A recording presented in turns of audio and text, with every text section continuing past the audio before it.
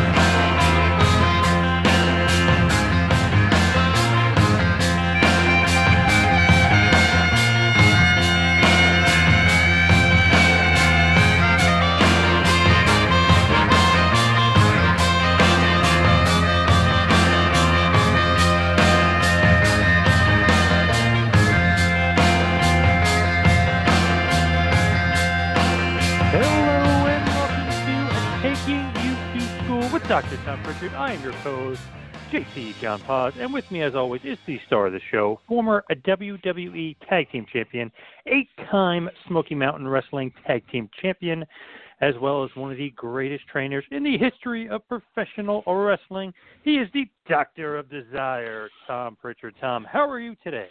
The question is always asked, and the answer is still the same. I'm as good as I was last week, which means I'm great. Nice. Anything new on the front of JPWA? You got anything, or maybe even some online virtual training? Anything new in the world of that? Well, I tell you, I just did a Zoom call with six guys today, and we stayed on about 2 hours. And it originally started out going to be a promo class. We just got to talking about everything going on in the world today, and wondering how long it's going to be back. I mean, there's so many mixed messages out there, and people are, understandably cautious. I understand that too, and man, some of the companies letting people go. It's just kind of the best description I heard was last week. Sometimes somebody said this is the 500-year flood, and I thought that's pretty apropos. Never had anything like this happen, so we were on our second year, going 5 weeks into the year, and all of a sudden we got shut down, and we're just waiting like everybody else as to when we can reopen or do anything online. I've been doing some stuff online with Snake Pit Pro, and that's Sin Bodie, Jake Roberts, and D'Lo Brown's school. And Sin had been the main coach on there, giving some stuff out and offering some talks and suggestions and taking questions, reviewing matches, things like that. I've done a couple. David Heath, Gangrel has done some. Ricardo Rodriguez, Pat Buck, and that, and all thanks to Sin. He was the one who initiated this deal, and I've gone on our website, our Facebook, done a couple Facebook lives for JPWA, and it's just a weird time.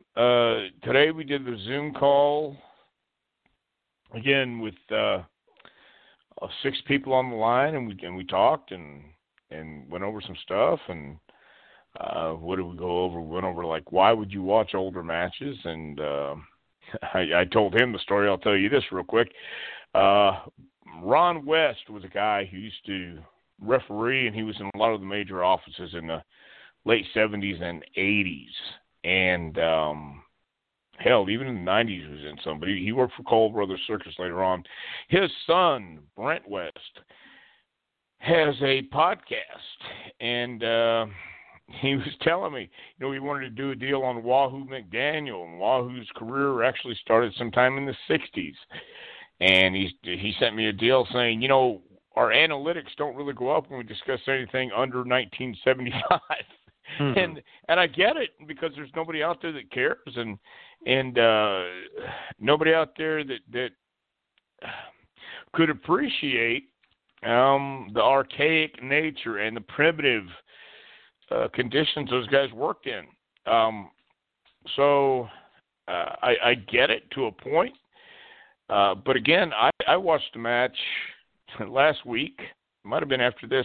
Might have been after we talked, because I was talking about this probably last week too, with Primo Carnera versus Jim Lundas, with Max Bear as the referee. And I said I found one spot in that match, maybe one a 2-minute part of that match that I might suggest somebody to take away and update it and make it yours. You know, what's new will be, or what's old will be new again. And it's not for everybody to watch, because you can't, if you're just tuned in and geared up on the way wrestling is today, you ain't going to like it. And I understand that. But the fascinating part to me when I watch it is I'm a student of the game, and I love the history of the business. And I look at the primitive conditions they had to work in, especially compared to today. For that day and that era, it was great, you know. But that just goes to show you how time changes. But you know, I'm always interested in how hell you went from card tricks to making the Statue of Liberty disappear in Magic. So it's the same thing what we did. I want to see how the beginnings were classified as they were during that era, and how the people reacted, and then at the same time, you might just find a nugget of gold in there. And that's kind of what I've been doing during this zombie apocalypse, I guess, is looking at some older matches and getting a feel for what those guys went through, not in the 60s and 70s or 80s. I'm talking about the 30s, 40s, and 50s, just because that really is the foundation and the building blocks of what the business became. And again, I'm curious and I'm fascinated by the way they brought it all together to what it is today. And I'm not saying those days were better or worse. They were certainly different, but and their approach was different. Their presentation was different. It was a different product altogether. But you can look at it to find something, or you can look at it just to see out of curiosity, and I guess bewilderment or bewilderment, either way you want to look at it, of what they had to go through in those days and how they approached it. They all were they weren't great matches by any stretch of the imagination. For back then, they were the standard. But now that you have athletes like Shawn Michaels and my God, Triple H or Ricochet or Roman Reigns and those kind of people to compare them to, of course, you know, today's athletes are better athletes. Some of them better workers, but you know, these guys took the approach that they're going to go out and bust their butts no matter what, and give it everything they've got to be as convincing as they could be, I guess. So, that being said, yeah, I'm done. Yeah, but that kind of leads into a whole different era in the 90s that obviously a lot of people are still into today, and that's kind of the topic I wanted to talk to you about today. Was a very brief period you spent in the good old ECW Extreme Championship Wrestling.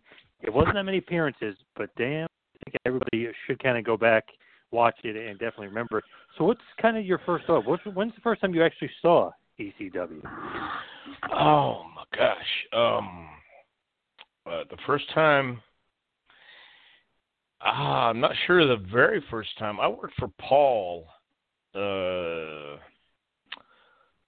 Golly, on and off during the 80s at various times, and I first met Paul, or maybe it was the 90s, late 80s, early 90s, something like that. And it was not ECW at the time, or it might have been Eastern Championship Wrestling. But do you remember Roadblock? Yes. Okay. Well, again, I'm not sure if this was ECW or not. It might have been. But Paul had booked me, and I don't remember the circumstances for this either, except I mean, I don't remember why he booked me or how the booking came about, but it was a match at Gleason's Gym. Now, is that in Brooklyn or Queens? Do you know? That is Queens, I believe, if I remember correctly. Okay. Have you ever been to Gleason's Gym? No, but Johnny Rods once invited. Actually, is it Brooklyn? I know Johnny Rods once invited me to go there. Actually, it is Brooklyn. Yeah, of course. It might have been Brooklyn. Yeah. Yeah, it's over on the infamous Water Street in Brooklyn. Yeah. I don't remember what street it was, but it sure was infamous. You're right. Yeah. But Gleason had his boxers, his guys who were loyal to him, and I remember wrestling. The Rochester was his name, Rochester Roadblock or whatever, big, huge guy. And Paul was going to manage me at ringside, and he did. And, Roadblock was a huge guy, man, maybe 6'8", 6'9", something like that. He was really, really tall. He was bigger than 6'4", I remember that, I think. I think. Yeah, I think he was like 6'10" or something, wasn't he? He was really big, yeah. Well, yeah, and I was a midget, and I knew it. And I was... Paul wanted me to go over and finish. Oh, I was going to hit him with the phone. That's what it was. Paul had the phone. I was going to hit him with the phone, and he was going to go down and get a quick 1, 2, 3 on him. Well, everything was cool in the back, and we go out there and we do the strongman stuff, but he's not. He's not working very good. And I thought, okay. We went about 6 minutes, though, and finally I said, to hell with this. Let's go for the finish. And I went down, put my hand behind my back. Paul fed me the phone and came up, and referee knew the spot and came through. I came back and hit Roadblock with the phone. He goes down. I cover him, and the referee goes, 1, and he kicks out. And I went, oh, shit. Okay. Well, we tried something else. I remember we went for it twice. Paul did something to him. He was going to hold his foot. I guess this time I covered again. And it was 1, 2, and he kicked out. And I went, all right, to hell with this. And I got out of the ring. And we are going to go back. And I think it had to have been after the match. Or it might have been before the match. At some point in the match, I think it might have been before, think of it, Paul had cut a promo and thrown the mic down on the mat and broke the mic. And that was Mr. Gleason's mic, apparently, because the dressing rooms were upstairs, and we had to go upstairs. And let's see. Well, I don't. It had to be. I had to go. I guess Paul and I walked up together, but I either went to talk to Roadblock, say thank you or something. I wasn't going to ask him why about anything, but as I did that, when it came back, Gleason was in Paul's face with like 4 of his boxers backing him up, and Tony Atlas was there as well, because he had maybe 3 or 4. Pretty tough-looking kids. I say kids, they were about maybe 18 or 19, but already had full beards, couple tats on them, or whatever, man. They've been around. And Paul says, one was stepping on Paul's foot, and he looked at me and says, Tom, would you kindly remove this gentleman from my foot? And I went, oh, Christ, here we go.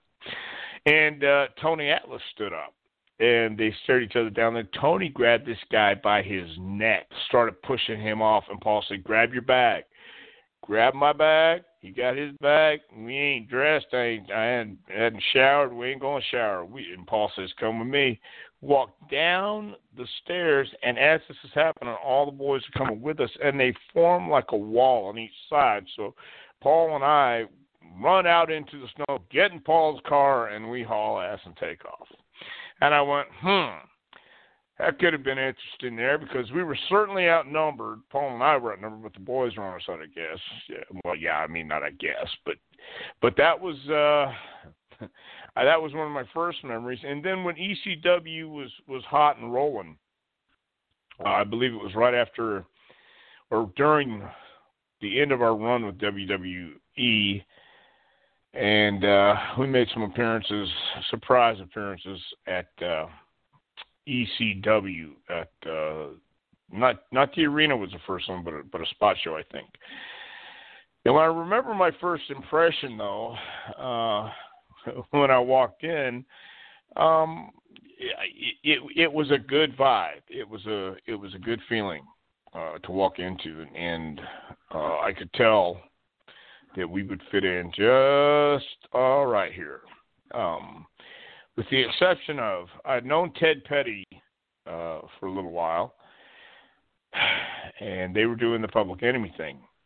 And one of our first matches Jimmy and I had was against Public Enemy, and I wasn't real keen about going through a table. I just didn't want to. I didn't want to get hurt. I already had a bad neck. Didn't want to get hurt anymore. And Jimmy was good with it. Jimmy wanted to go through the table. So I remember first night, it might have been Grunge and I who were fighting off to the side, and then Ted and Jimmy go up to the stage, and I think they both go through a table. But it was a good locker room. It was a good vibe. It was good. It was a good place for Misfit Toys to hang out at, and even before that, I knew we were Misfit Toys, and I just didn't. I knew we weren't going to make a whole lot of money, and I knew they were a tight knit group. And then again, they were all cool, but it was. I think they had come up together, and they had pretty much banded together, started it together, and we were coming in from the outside, and it would have taken us a little while to, to be that adoptive family member, I guess. But I liked it. First time I went in, I had no fear or trepidation. I just went in going, these are my kind of guys. Now, did you know Paul? I mean, we probably talked about this before from Continental. Did you knew him probably from, I guess, late '80s from the Continental days? Correct. Right? Yeah, that was when I first met Paul, and I could tell then that Paul was a pretty smart guy, and he always has been. Did you like him off the bat? Did you have any thoughts about him? I liked him right off the bat because I knew who he was. I mean, it doesn't take long to figure out when you meet him. Oh, hello, Mr. Pritchard. I'm a big fan. I've watched you. Oh, yeah, thank you very much, Paul. I'm a big fan of yours too. You know, I mean, I get it. But and he was really. Paul was a good guy. I got along with Paul. I never had any problem with Paul. Let me say it like that. He is a worker, though, for sure. He's definitely working, yeah. That's my point. I mean, I don't think it was malicious. I just think that's the way he operated, and that's okay. That's cool. I got it. So you mentioned first going to ECW, loving the locker room, loving the vibe. How is that locker room? Everyone says the craziest locker room. They're all nuts, blah, blah, blah. Yes. Is that true at all? Yes. So I look, again, I didn't get in this to cure a world peace or find out some scientific formula. You know, I got in this to be a wrestler. I got in this to be in the business and to experience everything there is out there. And man, it was crazy. It was insane. It was but I mean, that was the times too, and were they pushing it to was ECW accurate? Hell yeah, very accurate. And you know that's again, it wasn't like going to. It wasn't a stroll to the grocery store where you just picked up your items and left. You were going to Disneyland or whatever you want to call it with every ride available to take you up, take you down, take you around, spin you upside down, make you throw up if you want to. And a lot of crazy moving parts. And a lot of it was dangerous, but a lot of it was great because you had your rabid fans, you had your passionate fans who were loyal and dedicated to coming and supporting these guys. And they knew that they were not your normal round pegs and square hole type guys. They if they wanted to go in a round hole, they would. If they didn't, they would stop you. But they wanted to do their thing their way and under their terms. And I think the fans felt that they were genuine in that sentiment, and they were genuine. The fans were genuine when they backed them, and you could feel it. I mean, I've been to places where you walked in, you had the electricity, you felt the buzz, you felt the energy in the air.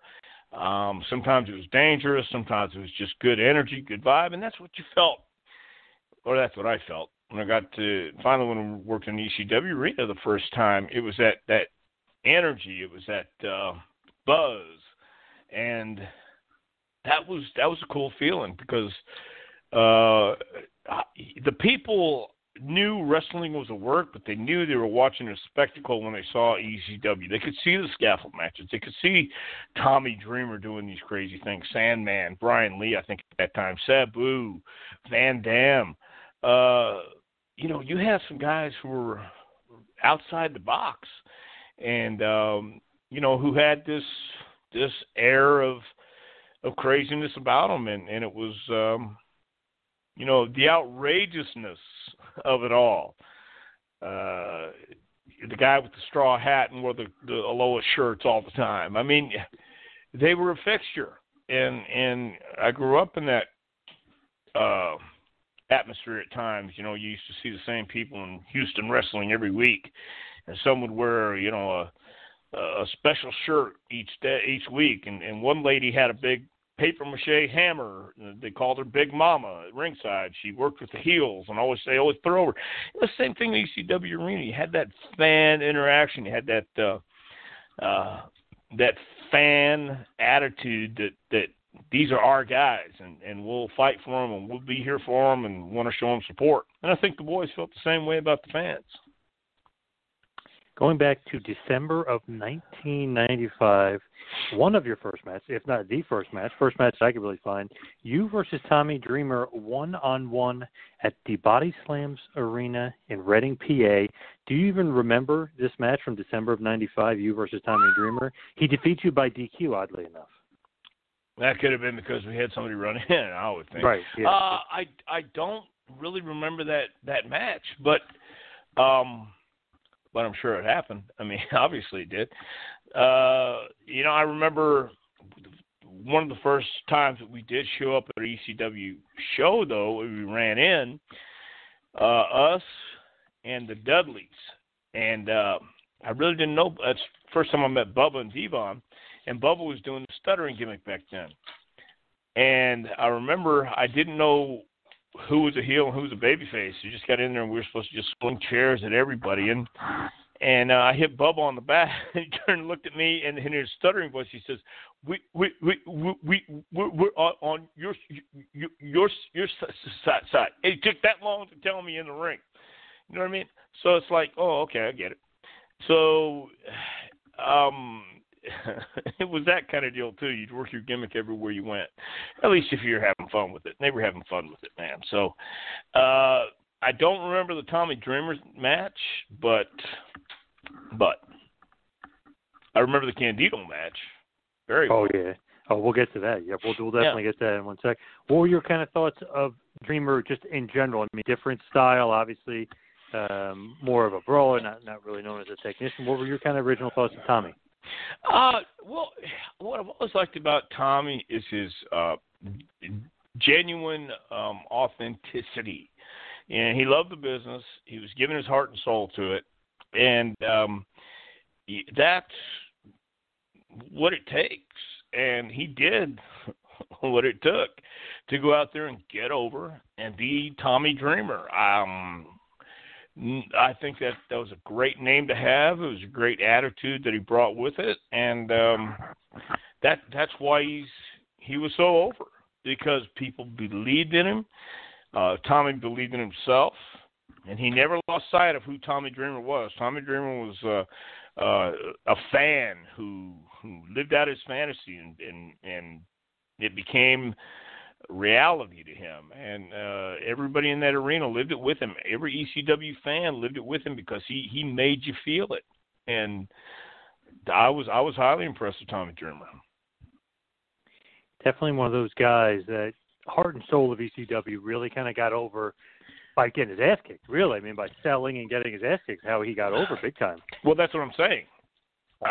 He was that guy who lived his dream, and he knew it wasn't going to be easy for a guy like him.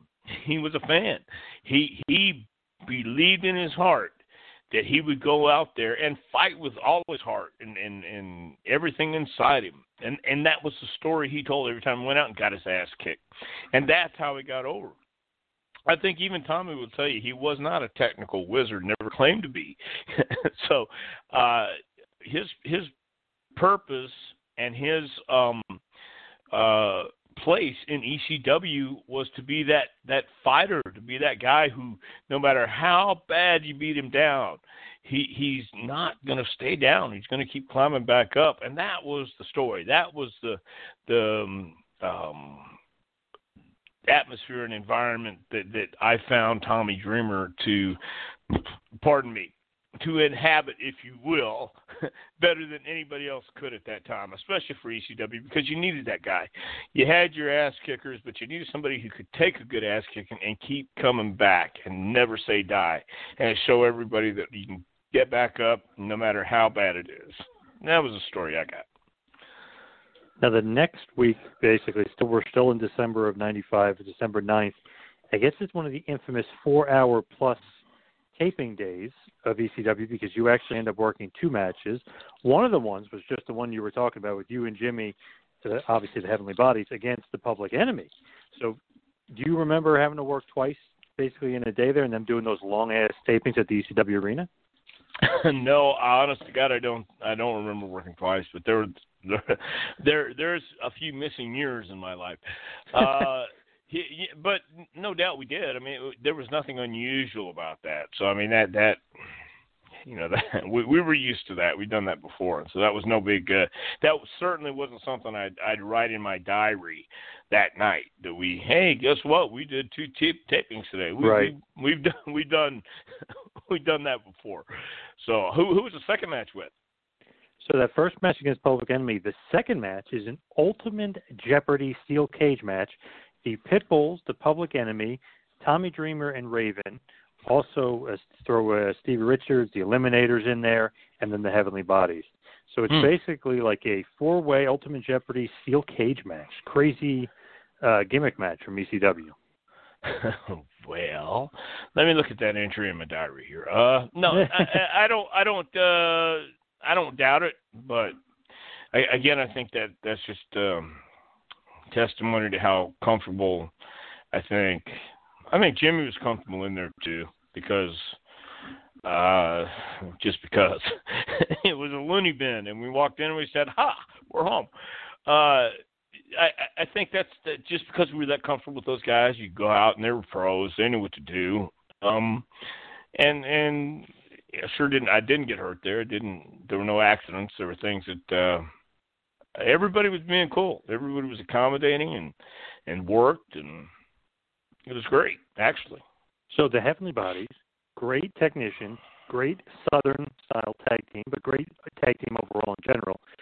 Working with the Public Enemy, or just basically brawlers, perfect for ECW, perfect for the Northeast. How were you guys able to mesh well with them? I mean, did you enjoy working them? You don't mind that style? Or you guys really are chameleons? You guys can just wrestle anybody? No, yeah, I think we are. I think I think, that just, I think it comes with knowing how to work with anybody. And I think it was cool with the Public Enemy, too. We worked their style. We were in their house, and I don't think we had any problem with that, because there was a little bit of Southern wrestling right there for you. Cage match, no disqualification, blood, guts, gory, all that stuff. And again, it was something that we were used to, and it was nothing that shocked us or appalled us or upset us. I think we knew what we were getting into when we got there, and I had no reason not to follow what Paul wanted us to do, and there were no problems. So I think the fact that Public Enemy could work, and we still did their style, but they could work, never had any problem with them, and the guys you just mentioned, with Gary Wolf and Anthony Durante. Anthony, yeah, they were two good guys too who could work. So I mean, there were never any problems or awkwardness. I think we just went out there and followed. As far as the crowd and stuff, because it's weird that they're smart fans. They were known as being good fans and stuff, but they had their favorites and guys that they liked, and it felt like a lot of Southern-style guys, a lot of guys from other places didn't get over well there. What did you think about your kind of general reception from these quote-unquote smart fans? I think,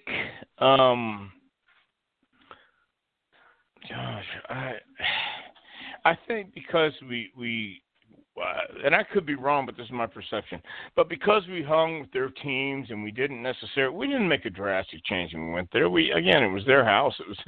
It was their style. It was ECW, and I don't think it was that much difference. With the exception of maybe the barbed wire and things like that.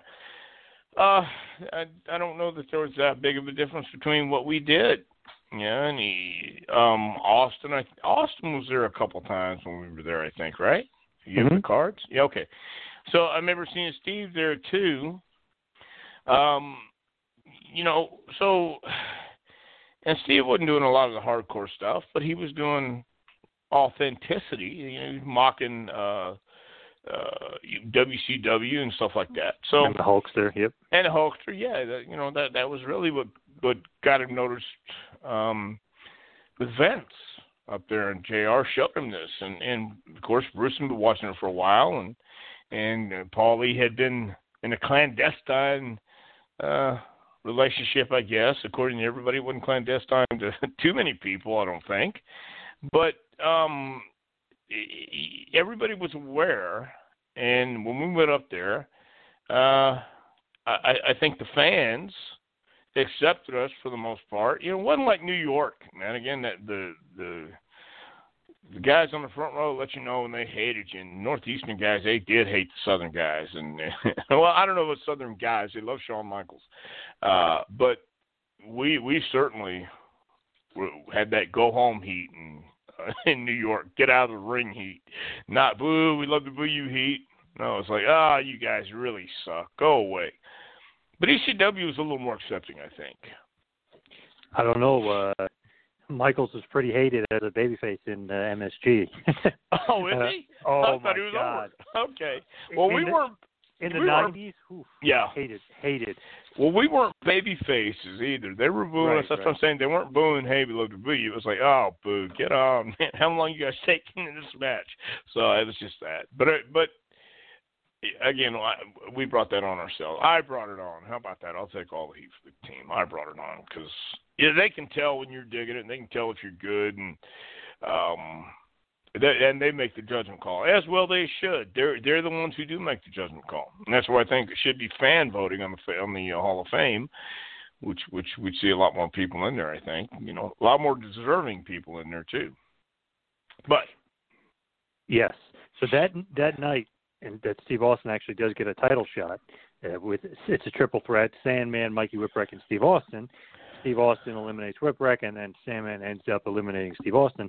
But then the match after that, Public Enemy defeat you guys, and then after that is the Ultimate Jeopardy Steel Cage match with the Pitbulls beating, obviously, all of you guys as well. But you guys get the main event over the ECW World Title match, which is pretty cool. Huh. Well, okay. Then I guess it just goes to show you, right? Yep. Yeah, the ECW title or world title or whatever it was probably didn't mean as much as who did we work with? So it was Public Enemy in the first match, and then the Ultimate Jeopardy was Pitbulls, Raven and Dreamer, the Eliminators, and then you guys. Gotcha. Okay. Well, that probably been because they might have thought it'd be more action than tag, but who knows? I don't think we got paid extra for that, but I think I'll ask Paul about that next. Yeah. Yeah. Actually, I'm sorry. It's actually Ultimate Jeopardy Steel Cage match 5-on-5. So it's the Pitbulls, the Public Enemy, and Tommy Dreamer. They defeat you, Stevie Richards, Jimmy Del Rey, the Eliminators, and Raven. So I'm sorry, I screwed that up. It's a 5-on-5, not a multi-man match. Yeah. So it's just a big almost schmoz. Schmoz, almost like War Games-esque, but not really, kind of just multi-man cage match. Yeah, so we probably ended it so Paul didn't want to put the, he thought he probably figured there'd be more action, triple the action. Yeah. Yep, with the big cage matches and all the baby faces going over the heel. How could that go wrong? Yeah, exactly. Put the baby faces over 5 of your heels. Why not? Yeah, why not? So basically, you mentioned Brother Brucey, Jim Ross. Did you guys have any idea that there was a relationship with the WWF and ECW at all? I mean, a lot of people say they had no idea, but did you know that there was a relationship there? Well, I had an idea, yes. I did, because I remember, maybe a year before, everybody was coming on, everybody kind of figured out that they were in cahoots, if you will. Bruce, Paul, and I went to go see Jacob's Ladder. You ever seen that movie? Nope. Oh, okay. Jacob's Ladder. Well, and we're watching it, and we're sitting there just making small talk. Then the movie starts, and it's a weird movie. It's a different kind of movie, but it starts and the first 10 minutes especially are a little bit or head scratching. And Bruce and Paul are looking at each other and said, "I don't get it." And I said, "Hang on, I know exactly what this is. It was hallucinogenic, and they were showing him all these trips. And at the end of the movie, they explained how it happened. So it's kind of like 2001: Space Odyssey again. Don't try to figure it out. Just let it play out, and don't. They'll either want you to know, or they'll explain it and you won't get it, or you'll explain it and you will get it." And so, about a year before, I had gone to a movie, and I think we, when Paul would come near Connecticut, or we would go near New York, we have an occasional bite to eat, but there was no talk about it. It just, you didn't take a genius to figure out. Well, anyway, but I saw it in a different light, and I never said anything to anybody either. But a lot of things were left for me to figure out, or for me, or if you wanted to figure it out, great. If you don't, no big deal. But I had an idea about a year before, and they might have been in business long before that too. And why wouldn't they? It would make more sense to have him, pissing in the tent instead of pissing outside. You know what I mean? He can get on and talk about WWE however you want, but he knows the line that shouldn't be crossed, so he would step right up to it. But that's as far as he would go. So yeah, it's crazy that a lot of those quote unquote smart fans didn't realize it, or like they were shocked by it. I thought, even as a young fan, I thought it was like kind of obvious. He would try to like bury Bischoff in WCW. See, I mean, he would bury McMahon, but not really. I mean, it just right. And then obviously then they started working together in '97 or so. But it always seemed like they were trying to bury WCW. Well, yeah, because it makes no sense. But Vince would want you to bury him, so everybody would think just the opposite. But it really it would make no sense, because Vince could burn you down in a heartbeat, especially that close.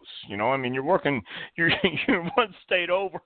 Yeah. There's no sense. It doesn't behoove anybody to be arguing. Why not get talent from ECW? Why not help you out here if you help us out when we need help? It's just I learned that too late in my career too. How you scratch my back, I scratch your back. It was kind of like, nah, let me do it myself. And it doesn't work that way. And I think Paul was smart enough, especially to know, he's in New York. Come on, guys, you're in Connecticut. Look, I tell you what. And after catching their TV, because they had local TV too that was bleeding over, and it was like, it was a new style. It was different than WWE, and Bruce and JR kept up with stuff like that, and had their finger on the pulse of what was going on. Plus Howard would watch it too. Speaking of Howard, what a great guy. We just lost him too,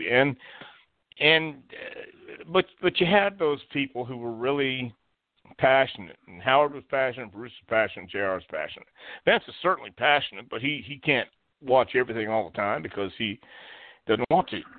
And he relies on people he trusts to give him the information he needs. And Howard Finkel is certainly one of those guys. So it's different time, different place, different era. I always say that, but that's why I think we're in the state we're in today. It is interesting because obviously Brother Brucey was friends with Paul, and I think, like you said, JR obviously knew Heyman very well, kind of got him a really good start in NWA and WCW, and could have just helped him out, maybe mentored him along the way there. But it's just interesting that a lot of people kind of didn't see that coming, but Paul was getting a paycheck from them for a very, very long time, and still is. So maybe he is one of the smartest guys. Maybe he is the genius that all the people refer to him as. I'll give him that. I'll give him that genius title. I mean, he's a genius because he has been there that long. So is Michael Hayes. So is Pat Patterson. Mm-hmm. And I won't give a nod to anybody else, but there's a few others there who are genius in the fact that they've known when to when to say when and when to ring the buzzer. You know what I mean? It's like it's a relationship business, and if you can't get along and if they don't want you there, you're not going to be there. And Paul was smart enough to know that. He was smart enough when to be brash and how to be brash and how to be confident and how to have ideas always in his back pocket. He was never empty. I mean, he was never at a lack for ideas or suggestions, and he has a handle on things. He is talented. He really is, and he has chutzpah and moxie, and Vince likes that. Vince enjoys people who aren't afraid to take chances, but know their calculated risk and knows when to step back. And if he's ever stepped over the line, obviously they've amended their ways. Mm-hmm. What do you think about his booking style? A lot of people say like genius level stuff as far as getting the Land of Misfit toys, like you mentioned, getting those guys that maybe weren't accepted or maybe not over other places, but able to take them, mold them, maybe even show them who they are personally and expand on their own selves, turn it up 10 degrees or however you want to say, turn it up to 100. What do you think about him and his booking style? Well, I like the quote that good players want to be coached, but great players want to be told the truth. Paul knew how to tell the truth to where they would understand it, understand the truth they needed to know, understand the truth they needed to believe. Not saying that it was all pure white-driven snow truth, but it doesn't matter because he was a motivator, he was a booker, he was a coach.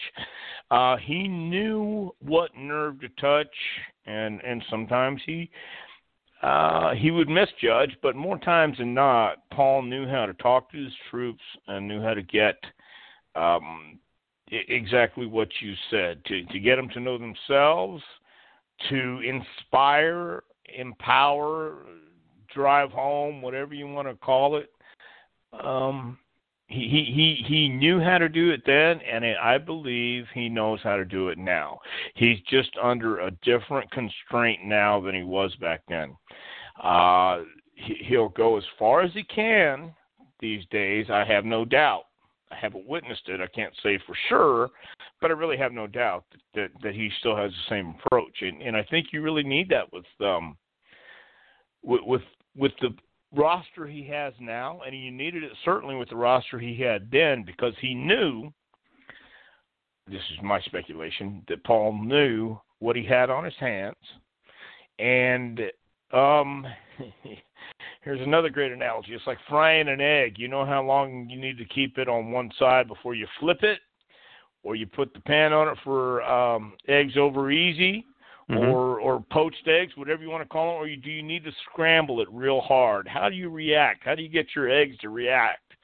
And I know that's a little obscure reference there, but I think that's what ECW was. If you have a carton of eggs in there, man, you know which ones to let simmer. You know which ones to cook just right. You know which ones to scramble up. And If you needed to fire somebody up, man, he had the speech for you. And I truly believe that about Paul. He just he could be full of shit, no doubt, but everybody's full of shit now and then. And especially in this business, I know it's hard to believe. but when you're full of shit and people know it, you have to still motivate and steer people where you want them to go. And I think that the guys that were in that locker room were waiting for someone to give them a direction or give them some hope or just give them a road sign or a road map to follow. And that's what Paul did. He would give you, even if they would never come true, even if what he laid out for you, like, oh, we got these great plans for you, kid. You're going to do the job for Dreamer tonight, but we're going to come back, and you're going to come back in the Sandman, and then you're going to have this big schmuck. Everybody's going to hit the ring. He's going to hit you with something. He's going to beat you again. And then the next week, we're going to have the Destroyers in there, and he's going to, just like you're on the verge of winning, but, man, he's going to shriek. And wait a minute, when am I ever going to win? Oh, that's 6 weeks down the line, but don't worry, it's coming. You know, it may never come, but the fact is you need to talk with that belief. And it's not what you say to them, but it's how you make them feel. And that was true with Paul.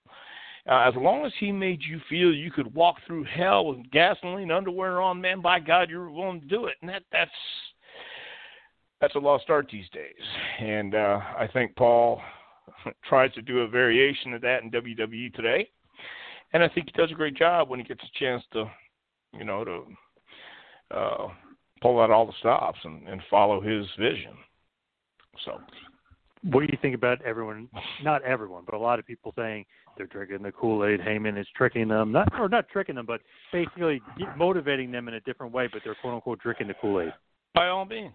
You're drinking the Kool-Aid anywhere you go, and it's a matter of how does it taste to you. If you don't like the Kool-Aid, you're not forced to sit there and drink it.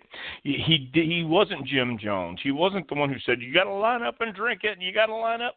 They were willingly lining up. They were willingly there. Yes, by all means, it's all Kool-Aid. And I believe great leaders have to do that.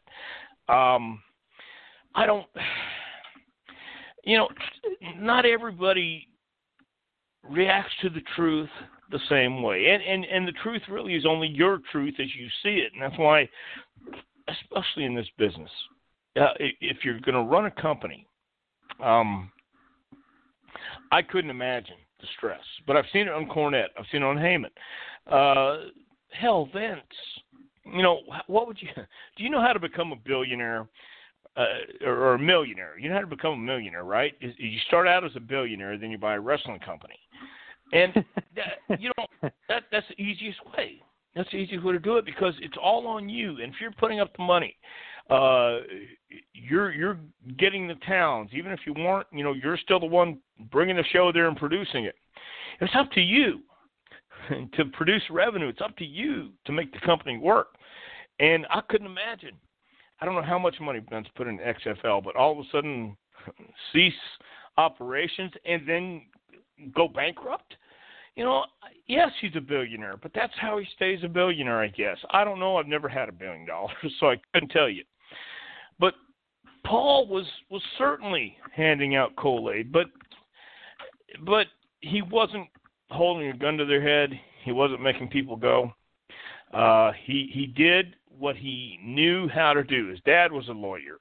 I don't know if it was in the genes or what it is, but Paul knew how to do what he did, and he did it pretty good for a few years, I think. And to this day, he's again. I think Jim Cornette's a genius for whatever it's worth, but Jim is that mad scientist and can't hold his feelings in a lot of times. I think Paul does it better because he knows how to speak that Northeast language and has a connection, and nothing wrong with that. It's entertainment, it's wrestling. And Paul knows old school wrestling from the Northeast. He was raised on it. He got in places by calling up and pretending that he had met Vince McMahon downtown Manhattan. And don't you remember? You told me to call your office and you have press tickets for me or press passes for me at the Garden. Okay, I remember. What's your name? What? I mean, he would do stuff like that. So he was a smart guy from from the beginning. And if he doled out the Kool-Aid, and sure, people are going to say that all the time. Because, yeah, you do fall under a spell. If you believe in somebody, Robert Fuller, in my opinion, was a great booker because he knew how to talk to people. Not always, I guess Continental was a place for lost souls too, in a way. But Robert knew how to empathize and sympathize at times, and so did Paul. And you have to have people who trust you and look for you for guidance and be able to give them some kind of guidance. And if that means drinking the Kool-Aid, then you're drinking the Kool-Aid. But it's a fact. Did you love that style as well? I mean, it is old school. It is somewhat like Memphis, a little bit like Florida thrown in there, that ECW hardcore, quote-unquote, extreme style. Well, yeah. I mean, it was really... I grew up on that, in Texas. I grew up on that extreme style. I grew up on guys, wild and crazy. But I think wrestling was wild and crazy back in the 60s and 70s a lot more. And Paul remembered those old days. Even in New York, it was wild and crazy in the 60s and 70s. And there was that spectacle. There was that atmosphere. That was that, stardust was in the air type thing.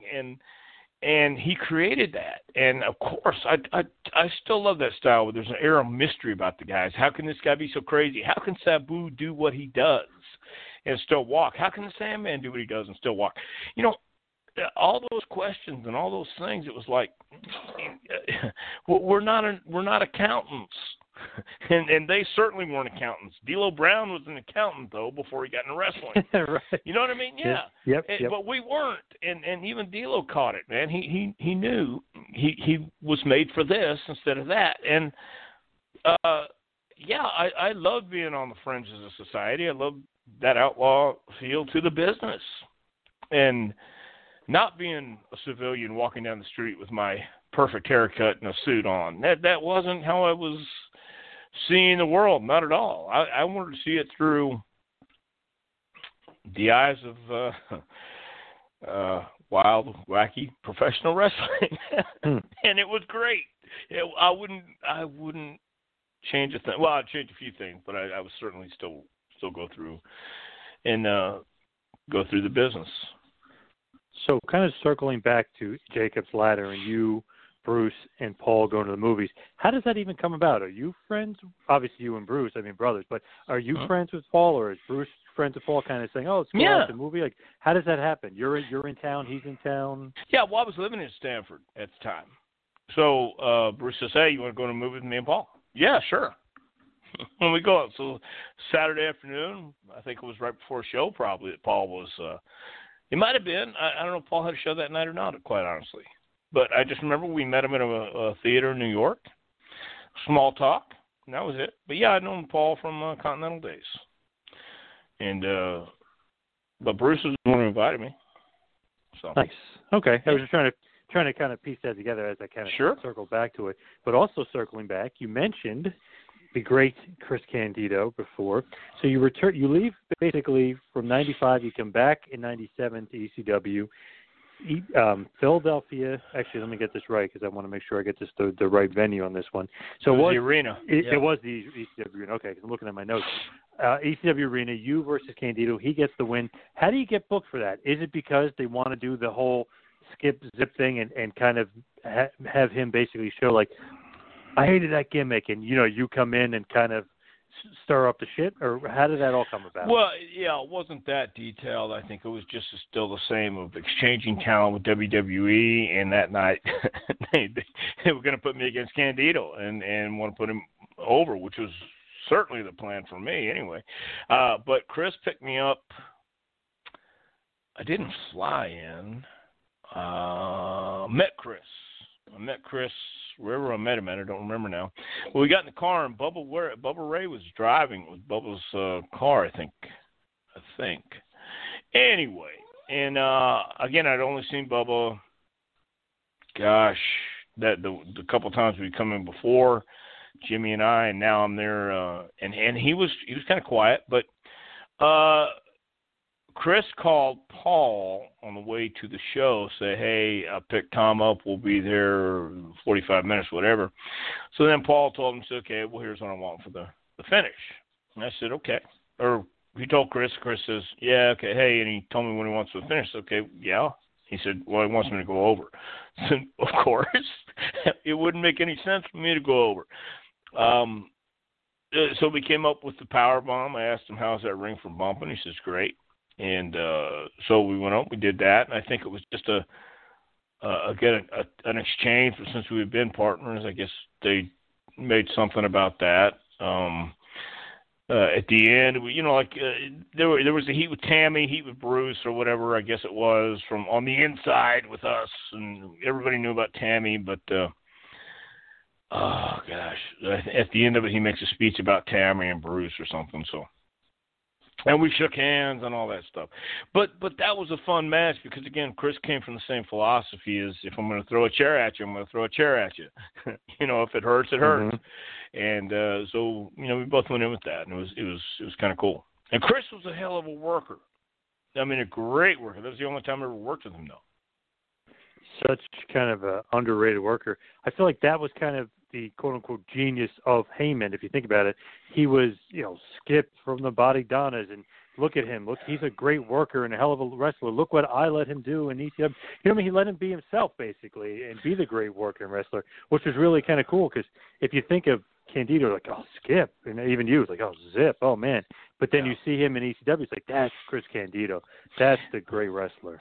But see, that was more par for the course back then. You had more guys like Chris who loved the business, and that's why they were in ECW, because they were allowed to love professional wrestling. They were allowed to go out and do what they remembered seeing that got them excited about being in wrestling. And it was a genius of Paul, but it was a genius of any booker that can get the guys to go out and do that and let loose and let the talent shine. And Chris was talented. He was he was one of those guys that was just a natural. And when he came to WWE, it's kind of like the same thing with us. You don't want to make waves. I didn't want to make waves. I was, anyway, but he didn't either. And when he got to ECW, when he got back to ECW, because they had seen him before and they knew what a great worker he was, that was the instant vibe. And that's why in that match, I think, again, they saw that we were giving them a match that we were both feeling. We didn't talk about our spots out there. We did it out there. And you couldn't do that with a lot of guys unless they had been around. And some guys can call matches in the ring, and some guys can't. But Chris just had a natural ability and a feel for it, and the ECW crowd knew it. And I think at the end, again, they appreciated the fact that everybody was smart there. You're right, smart marks. But what are we going to do for a finish here? If I would have gone over on Chris Candido, no matter what arena it was, it would have stunk to join out. The right thing to do is to make Chris who Chris is, and especially a young Chris Candido. Chris was, still in his 20s then, and he was still great. And so that was the right thing to do, and I think the ECW crowd knew that and were expecting that. I think they just wanted to see what we were going to do from the bell to bell. And if we did anything different, I think it would have turned out different. But I felt through the whole match that the people at least were giving us some respect, and that was always appreciated because, like I said, some people just don't give a shit. They did, yeah. Your last match in ECW is in about a few weeks later, in July of '97. You defeat Louis Spicolli in my hometown of Asbury Park, New Jersey, over at the legendary Convention Center. Do you remember this match? I do. I do. Well, let me tell you why I remember it. Because I'd known Spicolli for a while, too. I think he came to was it Memphis or Continental? I don't remember exactly now where I met him. No, yeah, Memphis or Colorado, or Memphis or Continental. Anyway, the time I came for this match, what year was that? That is 1997. Okay, so 97. What month? That is July, so summer of 97. So I'm close to I'm 36. I'll be 37 in August of 97, and I'm not digging being in the ring as much. And I've been training guys, and I was taking all the bumps when I'm training these guys. And some of the guys were better than others. I think this was about the time the Funkin' Dojo was going on, and I just wasn't feeling it. But again, Spicoli was a lot like Chris. But we just didn't mesh this night, and I slapped him in the ring, and he didn't know what to do. He didn't know how to react, and I was hoping he was going to get on me, but he didn't. It did not mesh. It didn't gel. And I remember coming back to Louis, and I think Sabu had asked him. He said, "Did we try to do a WWF at that time style match?" I said, "No, it just didn't work. It didn't click." So I just remember we tried to do it, but I think that was on me because I wasn't feeling it. I don't think he was feeling it. And I felt I shortchanged him on that match too. We should have got into it, we just couldn't tell you why. But he's a hell of a hand too. Hello, underrated worker. You're exactly right. I took him. Bert Prentice ran TV in Kansas City many years ago, and Louis showed up at the TV tapings and asked me if I would introduce him to Bert. So I did, and he was supposed to be on the next TV taping in Kansas City, but they did one more, didn't invite him, and then the next one they closed down. So that never worked out. But he was a hell of a hand, and so yeah, it's a shame because he went down the same side road a lot of us do. Mm-hmm. For sure.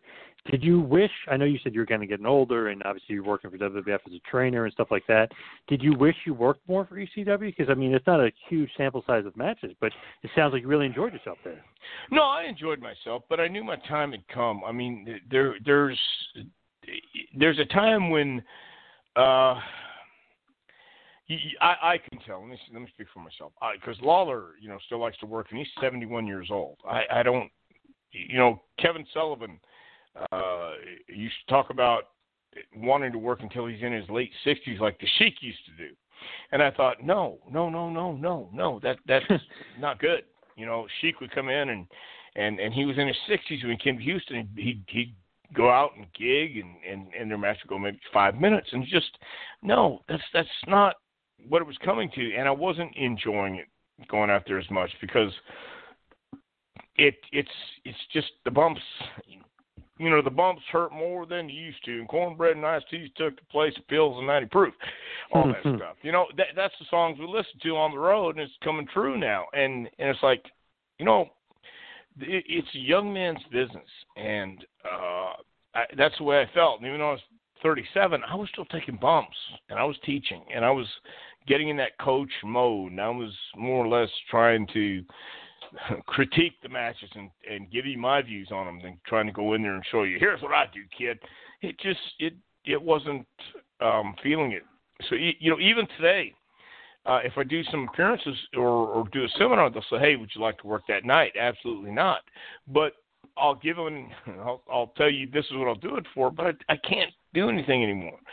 And that's kind of how I was feeling then. It was time for the new generation to step up and do their thing because it was my neck was killing me, my back was killing me, and I just the bumps weren't very fun. But overall, you loved ECW, right? Overall, I loved ECW when I was working and we were doing things on a pretty regular basis. It was great. It was a lot of fun. Guys with a lot of passion. The fans were with a lot of passion. And make no mistake about it, I felt for the guys at WrestleMania this year because working in front of no people is tough. because you do get energy from the crowd. You do get energy from the fans, and so. But they went out there and did a hell of a job, pulled it off, and ECW was great for people who love the business. You know, Shane Douglas loved the business, and he could be himself out there and blow his steam off, and you know, it's therapeutic for some, obviously. And I had a great time. You walked in the dressing room, and everybody was doing their thing, was doing what they were doing, and it was a pleasant environment for me. Maybe not other folks, and that's okay. But when I walked in, it was kind of like, you know, you swing the doors open of the saloon, and you look around, and you see the card game going over here, you see the dice game going over in the corner, and you look at the bar. And you go, okay, let's see here. You slide up to the bar, and the fellow looks at you and says, hey, can I buy you a drink? Well, sure you can. Where you from, stranger? And it was kind of like that. You walked in, you felt it. I felt at home. And if you love the business, I think everybody else who did felt at home too. I think that is a great stopping point and a great little kind of trip down memory lane as far as going to ECW, which I feel like a lot of people may not know that Dr. Tom spent quite a bit of time, not as much as he probably should have, but quite a bit of time in ECW. As far as plugs, please go to ProWrestlingTees.com. You can get a JPWA shirt. You can get a Dr. Tom shirt. I love the Wanted Dead or Alive Dr. Tom shirt. Also, check out Patreon, where a page has been set up. You could become a patron and support the JPWA. Also, go to JPWA's website, jpwrestlingacademy.com. You could follow Dr. Tom on Twitter at Dr. Tom Pritchard. You could follow me at Two Man Power Trip. Dr. Tom, you got anything coming up as far as kind of those virtual trainings? Anything else going on? The virtual trainings we've been doing hit and miss, and I've only done 2 for Snake Pit Pro, I believe. But we try to give it at least a day notice when we're going to go on there. Honest to goodness, I've been trying to stay busy during this zombie apocalypse, and I pretty much forget to tell Sin to plug that I'll be on there the next day, and somebody else has already got that time slot. And then later on, I just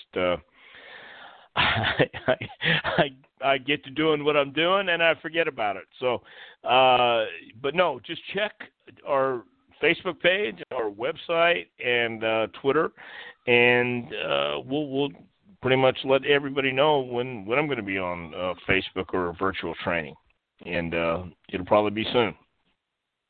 Awesome. So everyone out there, stay safe, stay healthy, wash your hands, and we will join you next week for Taking You to School with Dr. Tom. See you next week, folks. Thanks for listening to the Two Man Power Trip of Wrestling. What the world is downloading.